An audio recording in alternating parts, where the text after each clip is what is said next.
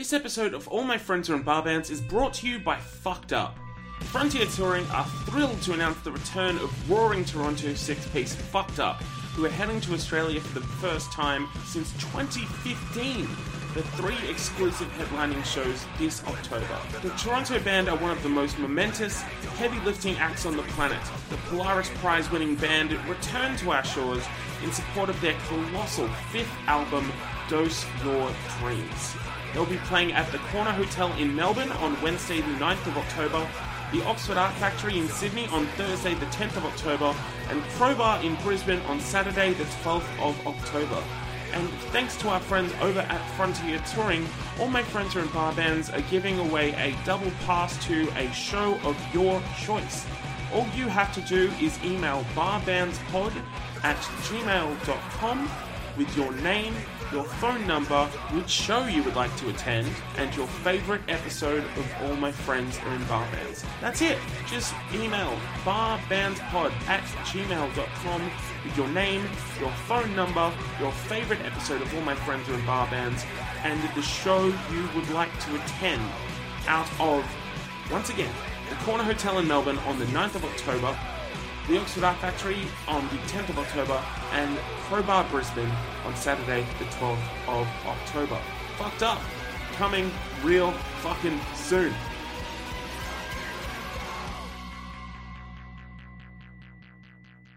This episode of All My Friends Are in Bar Bands was recorded on the land of the Gadigal Wangal people of the Eora Nation. We pay our respects to elders past and present, and we acknowledge that sovereignty was never ceded, and this always was, always will be, Aboriginal land.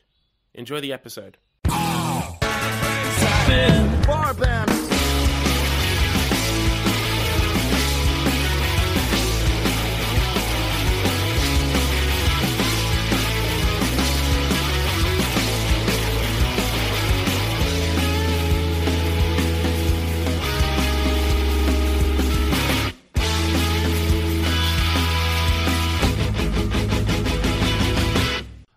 Here we go, it's David Jemchung here for another week of All My Friends Are in Bar Bands. How are you? Thank you so much for tuning in and checking this out. I really appreciate it. I am really looking forward to a huge weekend coming up. We have the King Street Crawl happening this weekend, and there are a bunch of previous guests and friends of the show that are going to be performing all throughout Sunday. So if you're around, make sure to check them all out. Rave Tapes, The Boys, Genesis Owusu, Towns, Straight Arrows, Chemical Restraint, Shady Nasty, Loose Fit. Rachel Maria Cox will be doing a DJ set. Scabs are playing about 5 times across the entire day. And maybe even a very recent guest of the show will be performing. You'll have to head along and find out for yourself. On that note, however, this week's guest will also be performing this weekend at the King Street Crawl at the Duke Hotel. His name is Brent Griffin, but you know him as Spod. Spod has been entertaining, weeding out, and freaking out the masses for something like 20 years now. It's gone from being a full band ensemble to a duo, right back to a one-man band and everything in between. And it is one of the strangest, most weird and wonderful things you will ever get to experience live. It's borderline performance art. It's really quite something. I adore Spod. I've been friends with Brent for a few years. I missed him back in his 2000s heyday. Unfortunately, I was too young to know him back then. But in his 2010s resurgence, we bonded and became friends, started hanging out a little bit. I don't see him as much now that he's moved to Melbourne, but every time he's in Sydney, I make a point of trying to catch up, and that is where this comes into play.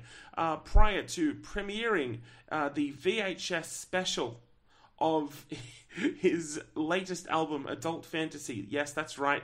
He released a TV special exclusively on VHS. That's a real thing that actually happened. You can actually buy the VHS tape of Spod's special Adult Fantasy. I highly recommend it. So he premiered that at the Golden Age Cinema in Sydney. But before that, we pulled up a pew at a nearby pub and we talked about everything. We talked about the most hellacious tour he'd been on, some of the best times of his career, and the adaptation and evolution of Spod as a character and a performance piece indeed. I want to give a huge thank you to Jules over at Rice is Nice for helping to set this one up. I really, really do appreciate it. She's a wonderful woman, and Rice is Nice are an incredible label. So stoked to be working with them and have them as part of the Bar Bands family. Much, much love to Jules and to Viv as well. And as always, want to give a big thank you to Mr. Adam Buncher for helping with the audio on this one. Alright, before we get into it, as always, I just want to let you know, if you are enjoying what you're hearing, I would really love it if you could help us out by maybe leaving a 5-star review on Apple Podcasts. Even a rating would be great. And of course, subscribing wherever you get your podcasts from. We are just about everywhere you can think of. We are on Apple Podcasts, Google Podcasts, Stitcher, Spotify, everywhere else. Just type Bar Bands into your podcast app of choice and we'll be there. We will always be there for you. And of course, if you do have some money lying around and you would like to help support this podcast and keep it going, as well as all of my other projects, then consider supporting me on Patreon. For as little as $1 a month, you get access to bonus content, behind-the-scenes stuff, playlists, everything. There's a bunch of cool shit, and I'm working on getting more and more stuff up there as the project develops. So if you are interested, we'd absolutely love to have you on board. So head over to patreon.com/DavidJamesYoung to find out more about that. That's patreon.com/DavidJamesYoung. Alright, one last thing. If you'd like to get in touch, you can do so by emailing me at barbandspod@gmail.com. That's BARBANDSPOD@gmail.com. Funnily enough, when I first got that email address, a friend of mine joked that it sounded like an unexpected duo, like a little old lady teaming up with Spod, and they were going to be called Barb and Spod, and that would be their email address, barbandspod@gmail.com.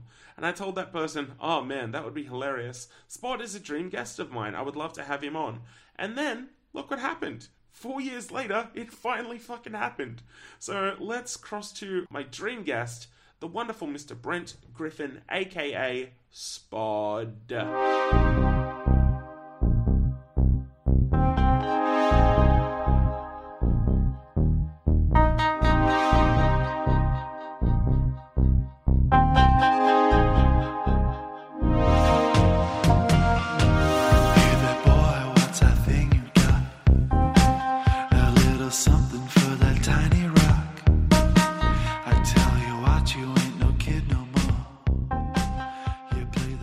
Hi everyone, I'm David James Young, and all my friends are in bar bands. Today I would like to introduce you to my friend, Spod.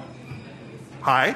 That's you. Yeah, hi. I didn't know if there was more to come. No, I'm just introducing people to the man, the myth, the legend. Yeah, it's about time. The great man. Yeah. The man of the hour. I'm not going to dispute any of this. It's all true. He's truly one of the greats, and we are honoured to have him here. Generating a bit of content with us today. Love it. Love generating content. Yeah, mate. Getting hits. Smashing. All that stuff. Do coffee reports. Do the comment below, subscribe and like. Yeah. Huh? Get all that shit done. Pretty good. Yeah. Nailed it. Thanks. It's Saturday afternoon and we are in Surrey Hills in Sydney, and Spod is here on a covert mission to share the good news. Spod is back. I'm back, baby. Yeah. The vengeance. For as long as I can handle it, I'm back. So, it's very up in the air. Yeah. I might be back for like a couple of weeks. Might be a couple of years. Who knows? As long as you're here right now in this very moment. That's it. It's all about today. There is a new album, which is the first new album in 16 years? Yeah, about 16, 18, 20 years, something Who's like that. counting? No one's counting. No one's counting. Luckily, no one's counting. Or unluckily. And to go with that, there is an accompanying short film. There is. Did you direct that? Not really, no. Because someone else directed it. Ah, well, that would Yeah, be handy. yeah. Did you kind of add on some extra roles for yourself, like executive producer? I think I pretended I was directing it, but there was someone much more capable than me at the helm, which is Alex Smith. How did that come about? Well, we've been friends for a while, and I've been waiting for the right time to force him into doing something for me because he's a genius, and this was the right time. And so, like, we sort of had the opportunity. I was in Sydney for a DZ shoot. Yeah, we just had the opportunity to be in the same place, same time, and it was the right timing. And I wanted to do this video. So what the video is, to just roughly outline it, is my album Adult Fantasy. It's a full live performance of that album. And so I've wanted to do it for a while, and then he was available, I was available. We had all the camera gear from the DZ stuff all out and operating, so bloody rolled straight into it and cracked it out. But yeah, so it was like a live video shot live to tape, edited live. So I wanted it to be like, you know, like the heyday of like, Hey, It's Saturday and the Don Lane show and Bert Newton show, things that many people don't remember. I love. So like, you know, live in the studio and then just hang on for dear life. And because we don't run a TV studio all the time, it's actually very hard to do. Yeah, I can imagine. You can watch all that play out in live real-time video on the Adult Fantasy TV special. Hell yeah. Yeah. Fuck yeah. Pretty exciting. It's pretty damn exciting. Yeah, no one's done it. Releasing my album on VHS because I'm a maniac. Why not? Why not? Where do you find VHS in 2019? Oh, there's a guy who makes them still. Really? The guy who sells them in Melbourne, yeah. Cassette and tape supplies. Cats, funnily enough. That's very handy. Yeah. And so I get all my... Because is a Luddite a person... Well, I'm not a Luddite because I'm into technology. Yeah, but just everything I make old stuff on is technology. fucking old. Yeah. So, like, you know, nothing in my music studio, aside from my computer and computer interface, is past about 92. Yeah. Everything we shot the video on was like old 70s Valve cameras and, you know, old mixers and stuff. Yeah. So it's all very out of time. It's very nice. You've got to smear some dirt on stuff too. Yeah. You have to set with the world a little bit. Mate, HD is the worst thing that ever happened. I think. Oh, it looks so real. Oh. So? Yeah. You can just go outside. Go outside and watch a plane crash, you fucking idiot. You know?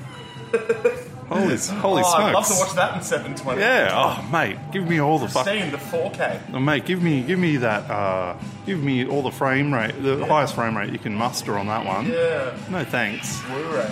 mate. I tell you what, you just you pop on like an old VHS tape. There's this magic in there. There really is. You gotta lose the details and the shadows to fun. lose yourself into the majesty of life. I I think. agree. I agree. Frank, do you remember the first time that we met? Oh God, no. You don't. I don't. I might if you remind me, but. So this was at a festival called the Blurst of Times. Well, that first time. So we'd had a couple of interactions on Twitter, I think, but that was the first time we properly met. Right. I think I knew you for longer than that because I'd see you out at shows and stuff. Yeah, I'm pretty easy to spot. Yeah, I don't know if anyone's ever mentioned that to you. Nah, Yeah. it's never come up, surprisingly, in 130 plus episodes of doing this. Yeah, well, no one's ever mentioned it. Yeah, you don't go to shows, so Yeah, this is true. you don't walk the walk, mate. Disappointed.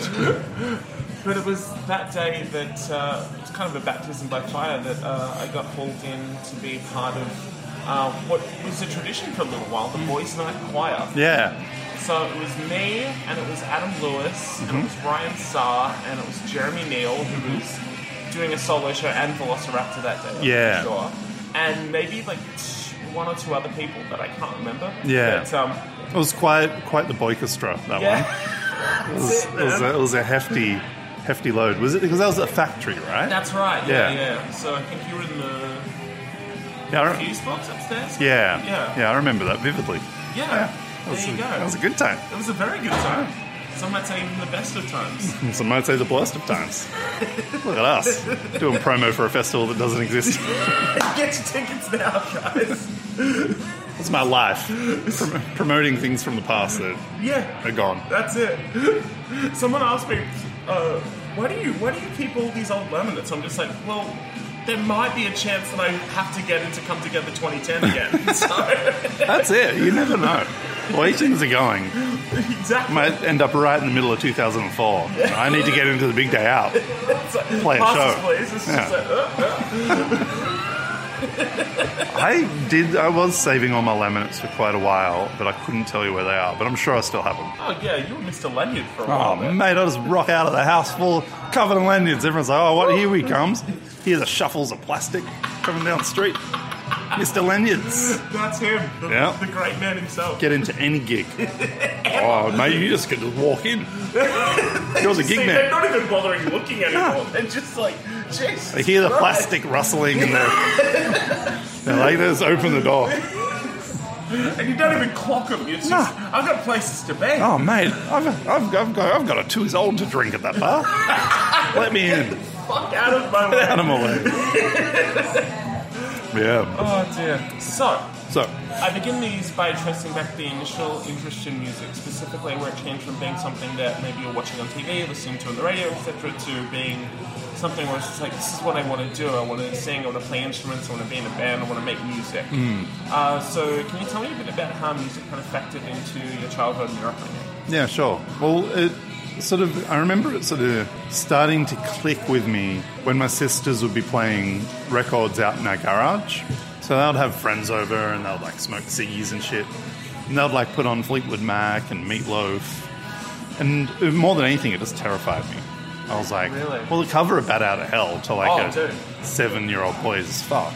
But like, yeah, there was something intriguing about it. But like, and also like, what's that Fleetwood Mac record? Dreams, whatever, the big one. Oh, Rumours. Rumors, yeah. Dreams, Rumors, same shit. But like, This is on the album. yeah, right. See, I'm close. Yeah. There's some memories in it. But that album used to be quite spooky to me, and I kind of was enthralled by it. And they're kind of like the first instances I can remember of being intrigued by music.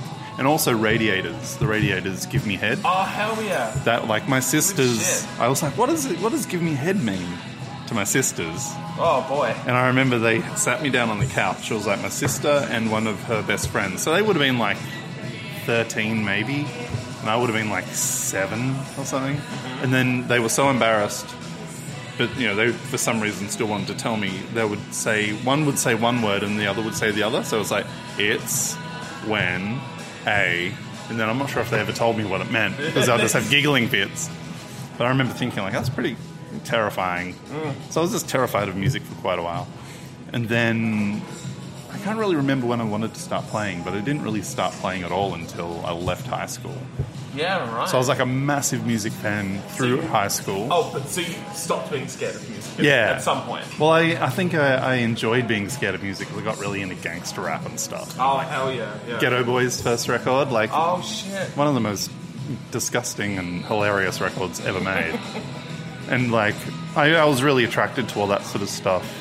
Like, you know, before that I was very into like Love Over Gold by Dire Straits. That was one of the first records that I got, and I was like, this is my shit. And I would have been in like year 5. Like, that's a very strange thing for a kid in primary school to vibe on, but I really liked it. So I was like into that kind of soft rock thing. But then, yeah, I hit high school, got shown Black Flag, got shown Descendants.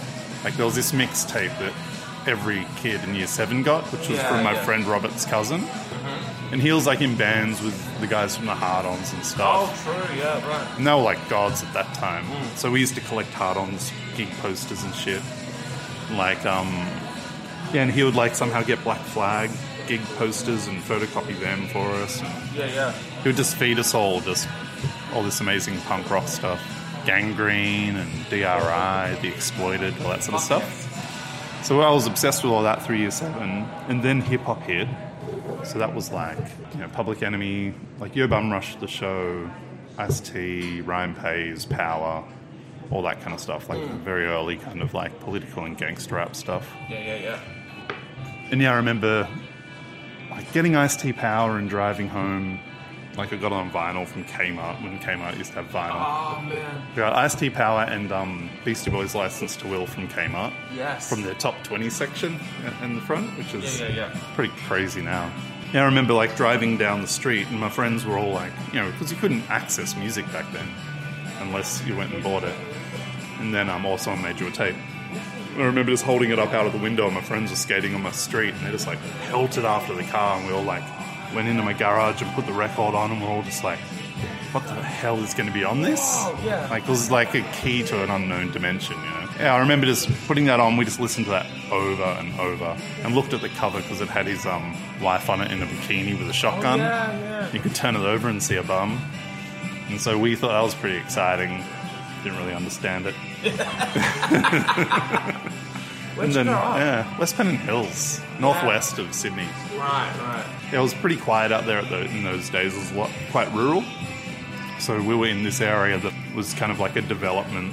It was kind of like, I don't know, halfway between like farmland and suburbia. Yeah.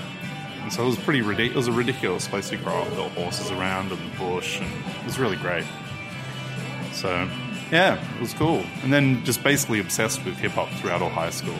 Yeah. And still like, yeah, hip-hop and punk and stuff. And then like Nirvana and stuff hit, and I just thought, all this stuff sucks.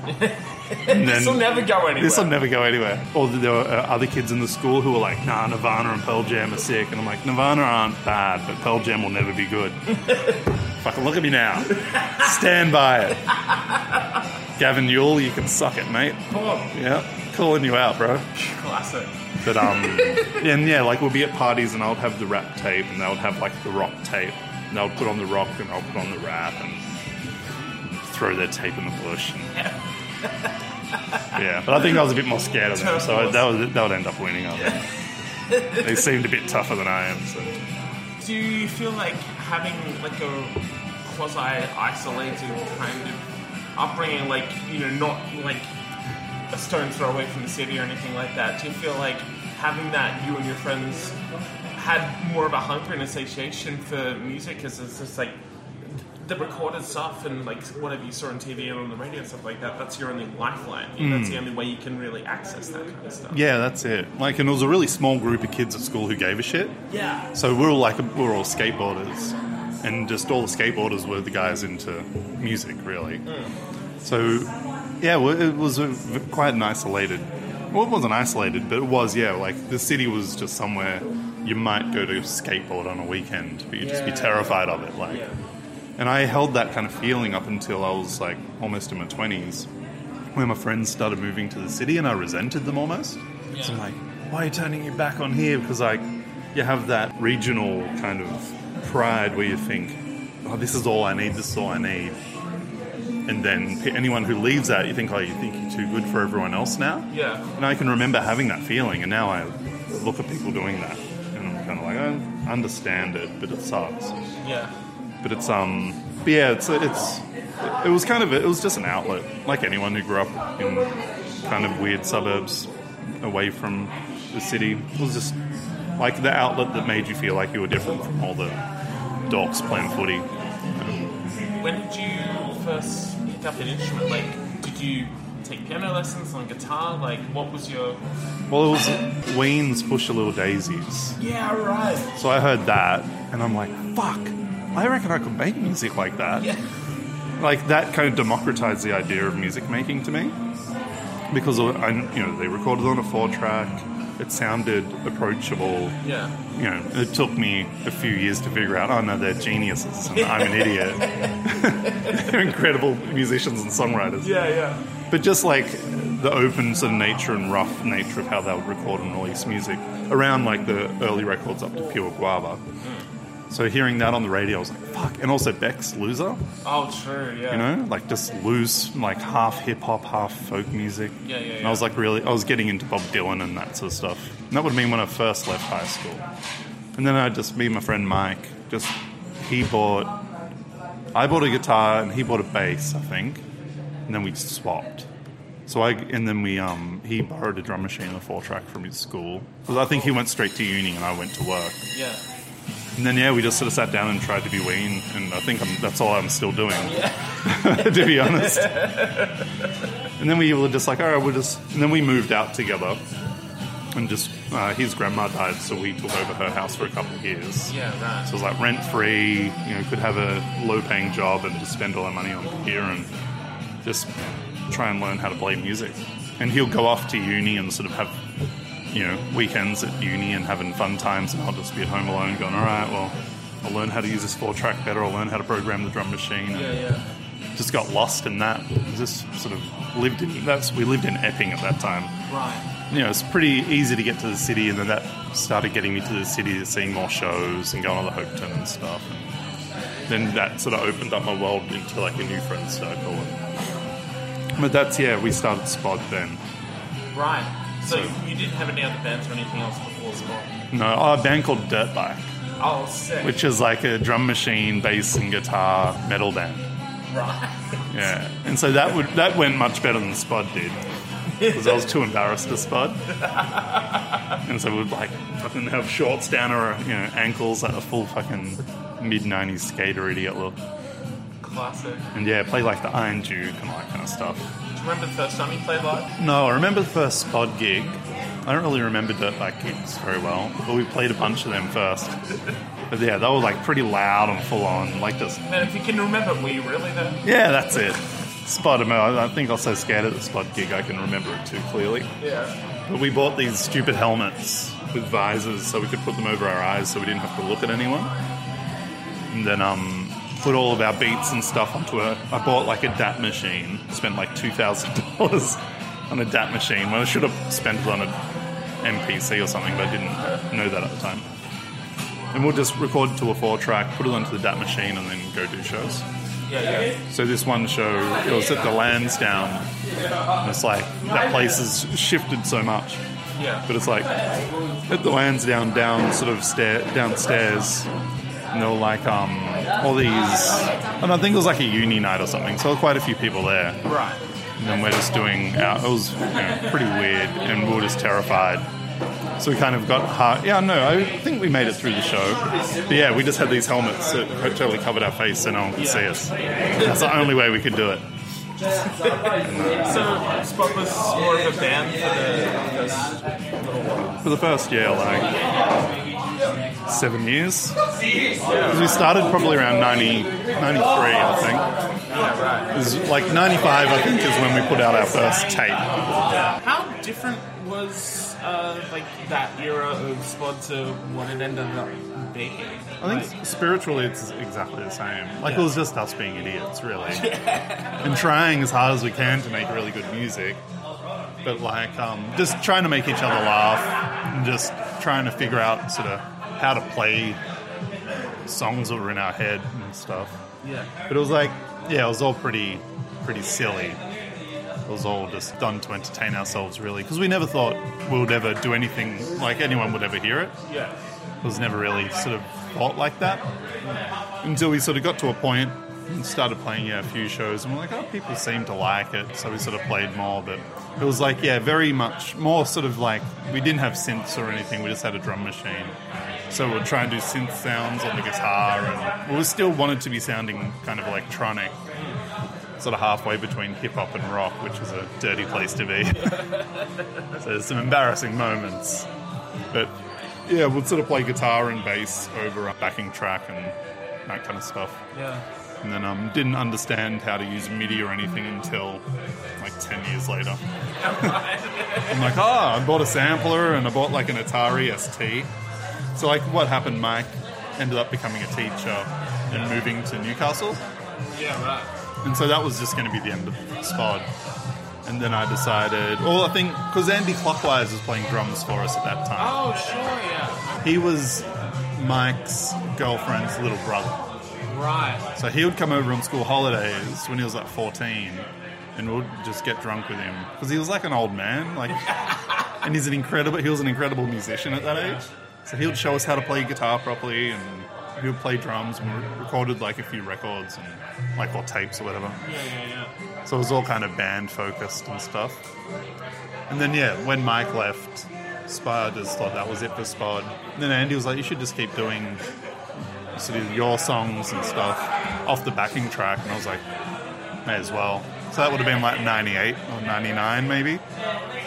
Then I just sort of started plugging at it until I sort of got to doing Taste of Radness, which is when I bought my Atari ST and the sampler. Do you feel like Spod had kind of developed as like a character? Like, do you feel like there's like a persona that you portray on stage? Yeah, definitely. It's like, yeah, it's a dude. It's someone. It is me, but it's like a very definite part of me, I think. Yeah. But it's funny, because I can remember when he left, like, Spod was a band. It's like, I don't know, the Thirsty Merc guy calling himself Thirsty Merc. Yeah. You know? It's like, it's a weird reference. I don't know why he came to my head. But yeah, so at first it was a bit weird to me, but everyone will call me Spod anyway. Yeah. And then I'm just like, oh, fuck it, that'll be my thing. That'll be my persona I can sink into. And I like the idea, you know, like, Ween were like Gene and Dean Ween, bands that would take on some kind of persona. And also it's like a confidence thing. Being sort of too scared to put your own name against it, almost. Because it's like, yeah, and we're going through a period where we love the Frogs. Remember that band? It's like super offensive, like deliberately just trying to be the most offensive band in the world, but at the same time being incredible songwriters. And so we love the Frogs. So yeah, there's some dubious shit in our past. Yeah. They're like, we thought was really funny at the time. It's like, oh, I'm going to have to burn those tapes. Yeah. So I was already too old to be doing that shit. Yeah. Get yourself cancelled. Yeah. Pretty dumb. But, you know, it was like in growing up on gangster rap and all that, I understood that Ice-T and Ice Cube, all the NWA guys, like, and Ghetto Boys, I understood that was like, they were all persona-based. Like, no one's like that. And if they were, they wouldn't have it together enough to be a professional rapper. So I just found gangster rap and all that sort of horror rap stuff endlessly hilarious. Like most suburban white dudes, because they had no direct correlation to it. Yeah, sure. But then also, you know, eye-opening from sort of a political aspect with like Public Enemy and Paris and all those kind of dudes. So, but yeah, and all that, like, you know, Flavor Flav. Like, he was in one of the most political rap groups in the world, and he's the biggest idiot. And I'm like, well, if Public Enemy can have an idiot in their band, I can be an idiot as a band, you know? Everyone in the band is Flavor Flav. Yeah. I was like 80% Flavor Flav and 20% Chuck D in the SYWs. Yeah. What do you remember in particular about that era of music in Sydney, that kind of late 90s, early 2000s kind of scene? Because you look at what's going on, you know, even in the last couple of years in Sydney, it's, you know, pretty starkly different to that whole community. Yeah, right. Back then, it was very much like, I guess like anything, when you're outside of it, felt like it was quite an insular kind of club. Yeah. It's like the Hopeton had a clique. The Annandale sort of was a bigger sort of step up. So when you're playing shows, getting in just to play a show seemed impossible. Yeah. Until you go and meet a few bands and, you know, convince them to get on their bills. And it was very like sort of post-rocky. That late 90s Sydney sort of vibe was like super quiet, like bands sort of tinkering, like Sea Life Park and stuff.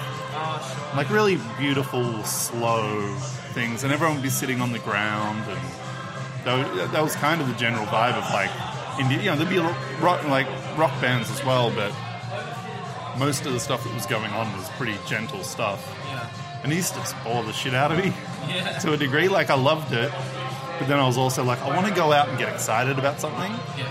And so like I had a friend's band called they were Coit at the time. They turned into Further, and they were like sort of loud and fun without being full on metal or anything. And then I would get on bills with them and then just run rampant and throw confetti and just be the exact opposite of what everything else was that was going on.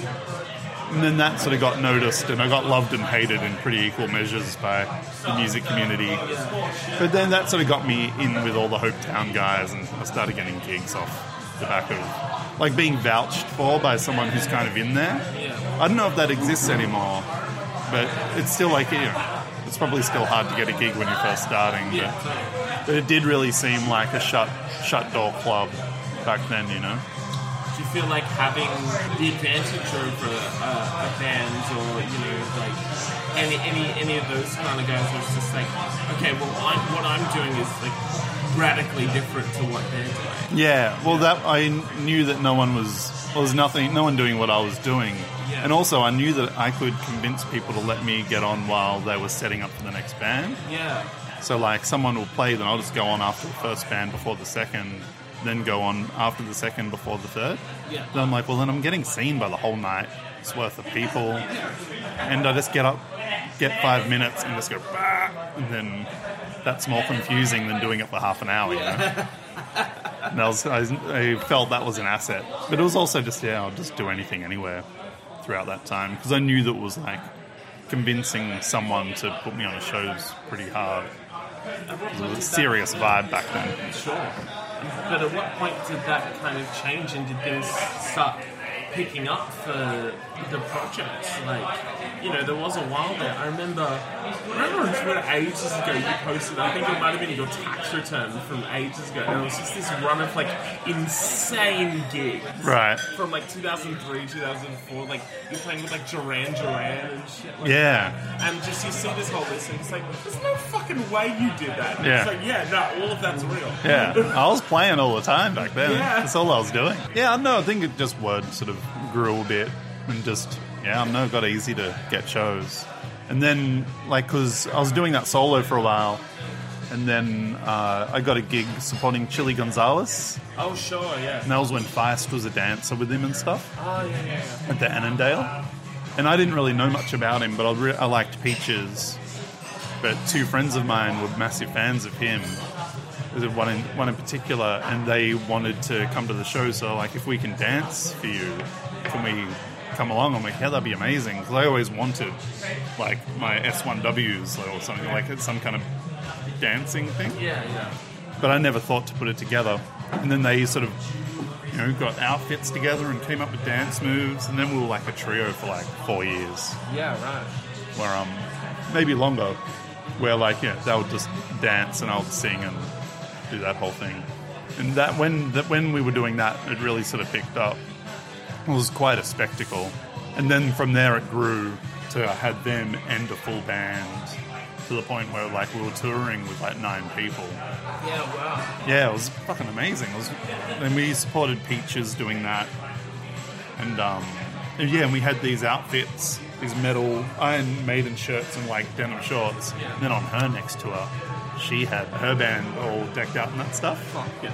And then I went, well, I ripped off your music, so it's even. Yeah, it's a Dutch door, actually. Yeah. It's like, no, you can. You know what? Fair enough. Yeah. And to be fair, she You don't probably. even get mad. It's just like, yeah, all right. And to be fair, she probably came up with the metal thing before I did, and I Yeah, just didn't know about it.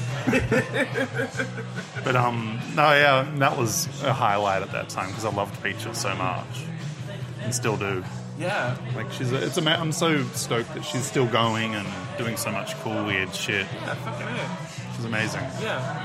But Was it intimidating to get up in front of an audience that wasn't yours? A lot of the time, like throughout that run, you're doing a lot of support stuff. Yeah. Like, is it a full-on thing, like, where it's just like, these people are paid to see one artist, and you are not that artist? Yeah. No, I love it. I revel in the hatred of that. Like, playing in front of people who like you, there's only, you can please them, but there's a chance you might disappoint them.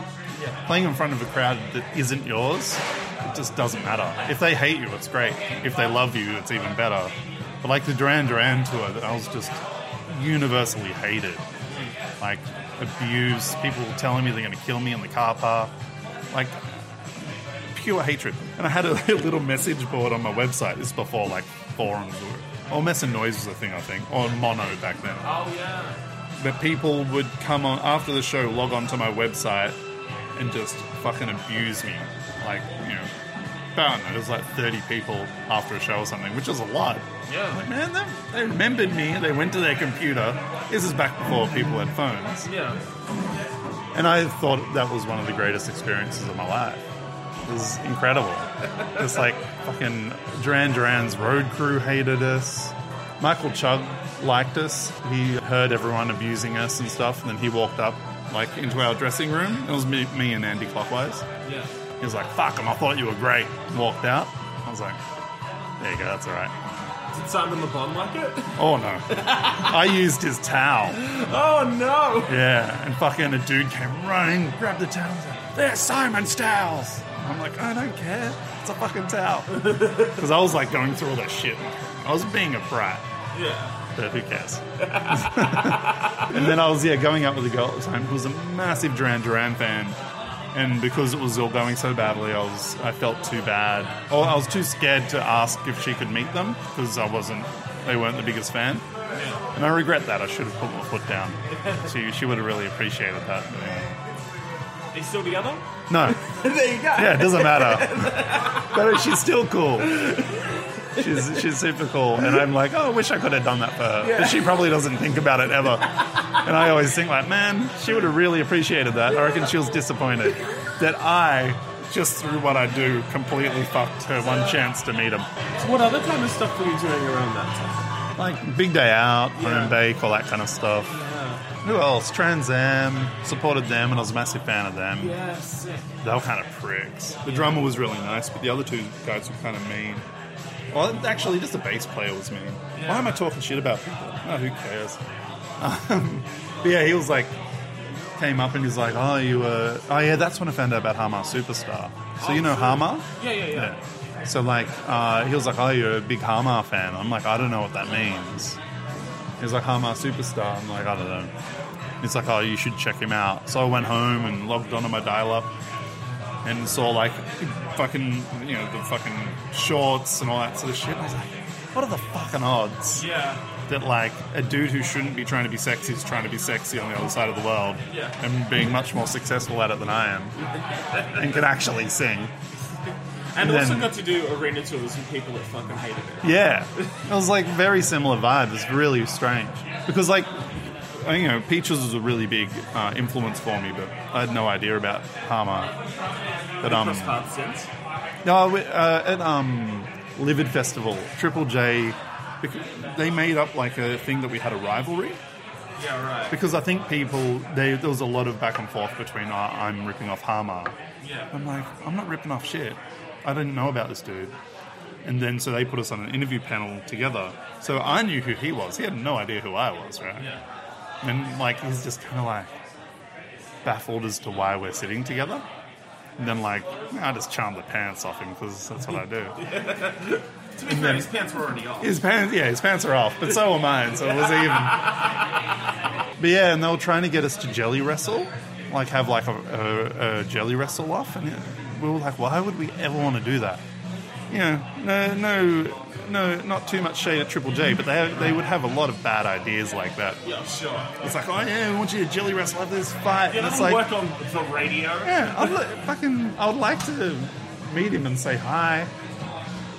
But I don't want to fucking get off on the foot of like as if I got some kind of rivalry when we don't. But anyway, it was corny as hell, and we had this little interview, and it was fine, and that was it. That was the only run-in. We've got a lot of mutual friends and stuff. Sure. Yeah, I don't know. But yeah, he's still going, and that's cool. Yeah. He's got an amazing voice. There's this whole run where it's, you in this full band and dances and everything like that. When does it shift again and you revert just back to basics, just you again? Well, it'd sort of go up and down a bit, because like I'll sort of go to do a show, and I'm like, well, I'll just lose money on shows. Yeah. Because if I got like a good guarantee, I'm like, cool, I can spend it on all this crazy shit. Hey, everyone, Yeah. And then it just got to a point where I was like, I can't be losing that much money. So I'd go back to doing solo shows. And I'll just go back and forth all the time and confuse the shit out of people who turn up and want to see a band. And then people would turn up and I'll be playing with the band and like, we want the dancers and you. And so I got to a point where I think I was just scaring off my entire audience by never being the same thing twice. Yeah. Which is just, I still kind of do that. I don't really see I don't have much interest in doing the same thing all the time. But yeah, so I went back to solo, but then I went back to being a full band again with different dancers. So I had like 5 dancers this time. It was like Katie Fox and Renee Crea and a bunch of friends that I made at the time around 2008. And so we put together another big band with that, and then had like, all different people in the band, like Miles Hesker on drums, all that kind of stuff. And then that got even bigger, and then we started traveling that around, and then after that tour, I was just like, I can't do that again. Yeah. And then basically from then I've just been solo. And Miles Hesker never did anything else anyway. No, he just sat around, so I helped him out. Yeah, look. Aside from that. It was never successful. Yeah, look. Yeah. It was a whole thing. Yeah, I've had some pretty amazing bands. I've been pretty lucky. Yeah, totally. Yeah. It must be a good thing to look back with that and like see the community that was kind of built around your music. Yeah, but it's also like just the friendships that I made in my real life is just all spod, Yeah. you know? So without that, my life would be in a radically different spot. So this whole time, like, Taste of Redness is 2003? 3, yeah. Yeah. And so that whole run, there's, like, next to nothing in terms of, like, recorded material. Like, that whole time, are you just entirely focusing on Spod as a live project, as a performance piece, if you will, rather than, you know, like, the regular thing where like a band will like put out an album, tour that, go back, make another album to do that. Whereas you, it's just tour. Yeah, but it was also because I didn't know what to do. Because I was like, well, I did that electro sex thing.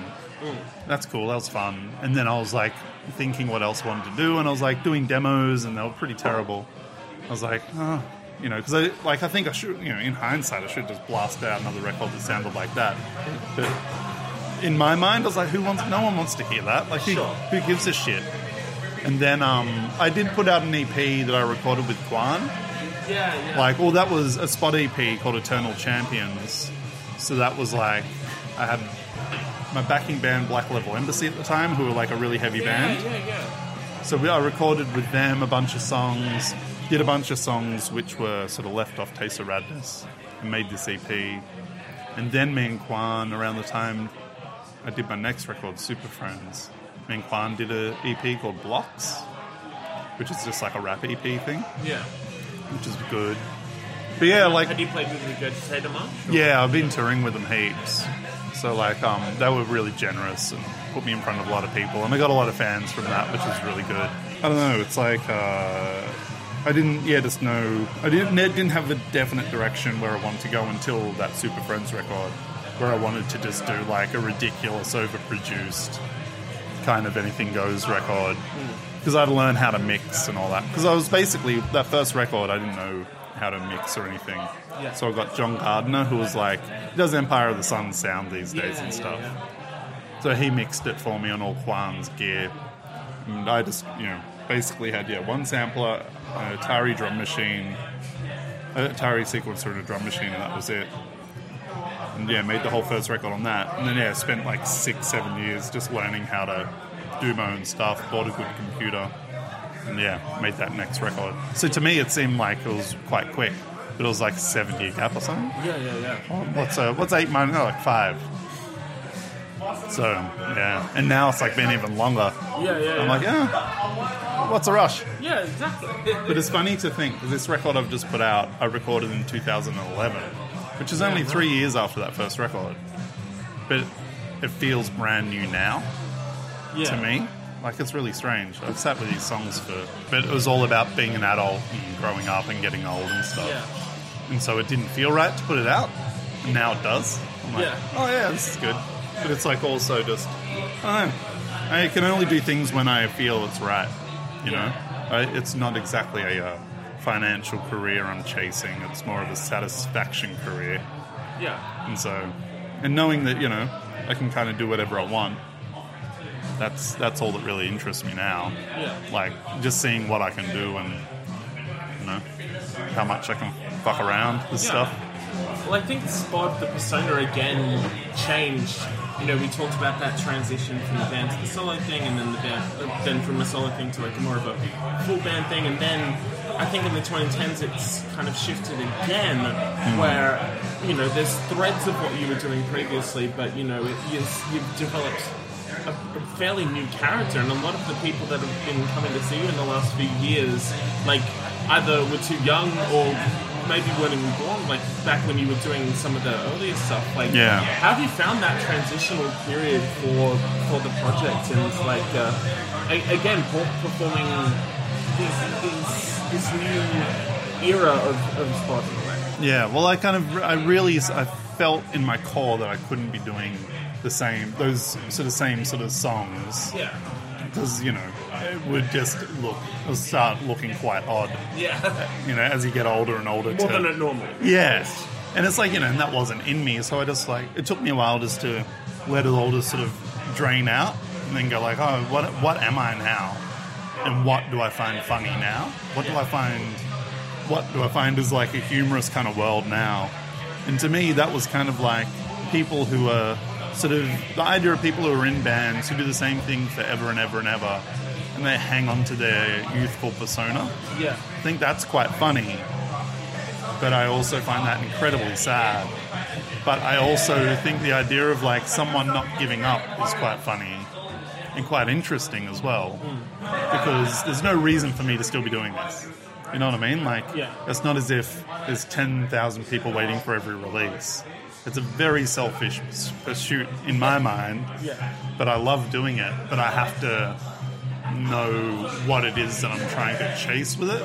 And it started to become apparent to me that the idea of just aging out of the bracket that you should be playing in a small band, to me just seemed like a great place to play around in. Yeah. And also like Adult Fantasy, the whole idea of that was like also thinking, what if I never moved out of the suburbs? What if I never went to the city? And what if I never sort of, just because I worked for the government for years. It's like, what if I just did that life? Like, who would I be? Like, where would have I ended up? So it was like a mixing of all those kind of ideas, playing around with the fact that I'm a living icon, living legend. Yeah. Because I've been doing this for a long time, and most people that I grew up with have long dropped it. Yeah. Unless they're super successful. Yeah. I don't know. I find that, to me, that seems super exciting. Because it's like, well, I'm kind of in not uncharted territory, because there's still heaps of people having long careers who aren't very successful. Yeah. I don't know. To me, that just seems endlessly interesting and exciting. Don't really know why, but that's where all the ideas come from now. And it took me a while to find a natural position that I don't have to think about. Yeah. Because I was trying to impose ideas onto what I was doing, and it was just no good. Yeah. It just sounded forced. And then like trying to think what like people might want to hear, and you're like, I'm not that kind of musician. Yeah. That is not my strength. Yeah. My strength is just doing something that's completely, almost isolatingly myself, and then dealing with the consequences of it, So, yeah, I don't know. I'm just hanging on for dear life. That's it. In a short way. Well, have you been surprised by this, like, new kind of cult following that Squad's gotten over the last couple of years? Like, doing things like Blurst and, like, doing things like Frank's Lansdowne and stuff like that, where there's just, like, this whole new wave of bands and stuff like that, and you're the kind of sole constant through the whole thing, where it's just like these people that would have never seen you before, have no context outside of this, don't know about Taste of Madness or any of that stuff. Yeah. Are just coming in on this moment and know you for this stuff. Yeah, it's the best. Yeah. Because that's all you want. You want to be recognised for what you're doing at the time. Yeah. And when like sort of young kids were kind of getting into it, like, because like I didn't hide who I was. Like, I wasn't trying to be anything that I'm not. Yeah. So I was like, all right, well, if you just act within your own parameters that you're comfortable in, hopefully that translates, and it kind of did. And it's me, making fun of myself and stuff with like boys' night and a couple of drinks. It's like moderate living, It's like the least exciting realm to play in. And that's, and people go fucking mental for those songs. And people love it, because I find that stuff really funny. I'm not sure why, but I just find it really entertaining, and it does seem to translate to some degree. Yeah. So yeah, I don't know. It's really nice though. Like, I just played a show in Melbourne for Changes Festival for Ice is Nice. Yeah. There were a bunch of people there who hadn't seen me, and then they're like, every couple of years there's just like a little wave of people like going, oh fuck, this is like my favourite thing. I've just discovered it, and that's the best. If that happens once every couple of years with 3 people, that's enough. Yeah. If you want to get rid of me, never tell me I'm doing well. I mean, anyone. As soon as I get one person encouraging me, I'm like, there's 2 more years in this. So it's not my fault. We're back, baby. We're back, baby. But I'm a very easily pleased person, I guess. Yeah. But I don't know, I love it. And I feel like I'm a lot more comfortable in it now than I have been in a long time. Because, like, I'm not worried about being the old guy on stage. I want to be the old guy on stage. Yeah. So, to me, that's the right playing field. You know? It has been quiet for the last couple of years, though. Like, obviously, the Marionette and stuff like that. It's like, kind of really leaned into that normcore character. Oh, mate. I went a bit far with it. Yeah. I became a dad. Yeah. It's like, oh, fuck. Is this a bit anymore? Who knows? Who knows where it ends? But yeah, like, was it ever kind of in the back of your mind that you would come back to it, or were you ever thinking it's just like, oh, I could probably hang this up pretty safely at this point? I don't know. I don't think I've never thought about hanging it up because there's nothing to hang up. Yeah. You know, I just walk out the house lose, and I play a show, you know. Yeah. So it's like I had this album done and I love it and I'm really happy with it. Well, like a bunch of it done. So I always knew I was going to put that out. I just didn't know if I was going to put it out and push it or just put it out and let it drift. I don't know, like the whole concept of it and the way that it all came together. It feels, I'm super proud of it. So I'm like kind of like excited to play shows and stuff for it again. Yeah. So that's probably as deep as I've thought about it, really. Like, and to me, it doesn't feel like long at all. Yeah. Like, time is a strange thing. It really is. And I'm just like, oh yeah, I'll just do this now. And I don't think that I've gone anywhere because I haven't. Yeah. You know, I'm still hanging out with myself every day, and we're just having a great time. You know, singing. It's when you lose that sense of self-perspective where it's just like, where have you been? It's just like, I've been here. What do you mean? Oh, yeah, I right. The house. That. Yeah. I lived on Instagram for a while. Yeah. I became a coffee guy for a while. Yeah. So how did that come about? I don't know. When I moved to Melbourne, I just went, all right, coffee capital. I'm gonna start reviewing coffee, and then I'm like, yeah. And then I just started reviewing all the coffees I would buy from different places, and then I know people really liked it. Crazy. But then I just got to a point. I'm like, all right, I think that's done. Yeah. But I do have a coffee sponsor for this tour. That's good. Yeah. That's something. My favourite coffee place too. Oh, hell yeah. I approached them and they're just like, yeah, sure. I'm like, that's the fucking best. Yeah. Everyday coffee in Melbourne. So there you go. But checks in the mail. Checks in the mail. We might get one free bag of coffee out of it. Woo! Here we go. Here we go, Life baby. at the top, baby. Yeah. But yeah, I don't know. Yeah, it's fun. I love it. That's all you can ask for, really, Yeah. isn't it? Yeah, that's it. And I think, going back on the thing about hanging it up, I've always just said I will just stop doing it when it's not fun or I don't believe it. When I feel like because for a while there I was worried I was just going to become a parody of myself. Yeah. Because you see bands that kind of do that. They churn on the same thing, especially when it's something silly like, what I do. If you sit on it for too long, then you become it. And then that's a bit sad. But I think what I'm doing now is pretty honest to myself. It's like, this is my Bob Dylan period. Yeah. But Bob Dylan's full of shit, so I think that's a really good point of reference. Totally. Because I think we're both geniuses and you're both born-again Christians. Both born-again Christians. And, your voices are shot to shit. Yeah, voices are shot to shit. And we're both playing a character. Yeah. But we think it's real. But when we don't know. And you both had sex with Jeremiah. Yeah, at the same time. He should go to jail for that. I was too young. So. I knew what I was in for, so it didn't matter. Christ. Oh, dear fucking me. Alright, mate, we will wrap it up here, but before we do that, as is all of my guests, now it's your turn. Excellent. I want to know. I do. Well, I want to know about the best and the worst shows that you have ever played. Oh, well, I already went into the Duran Duran one. Yeah. Which is the best and the worst show I've ever played. Yeah. At the same time. Just because it was, first gig. Well, if I'm going to put it down to one, it's the first gig I played with them in Brisbane Entertainment Centre. Mm-hmm. We got put on the bill because I think Lotel pulled out. Oh. Classic.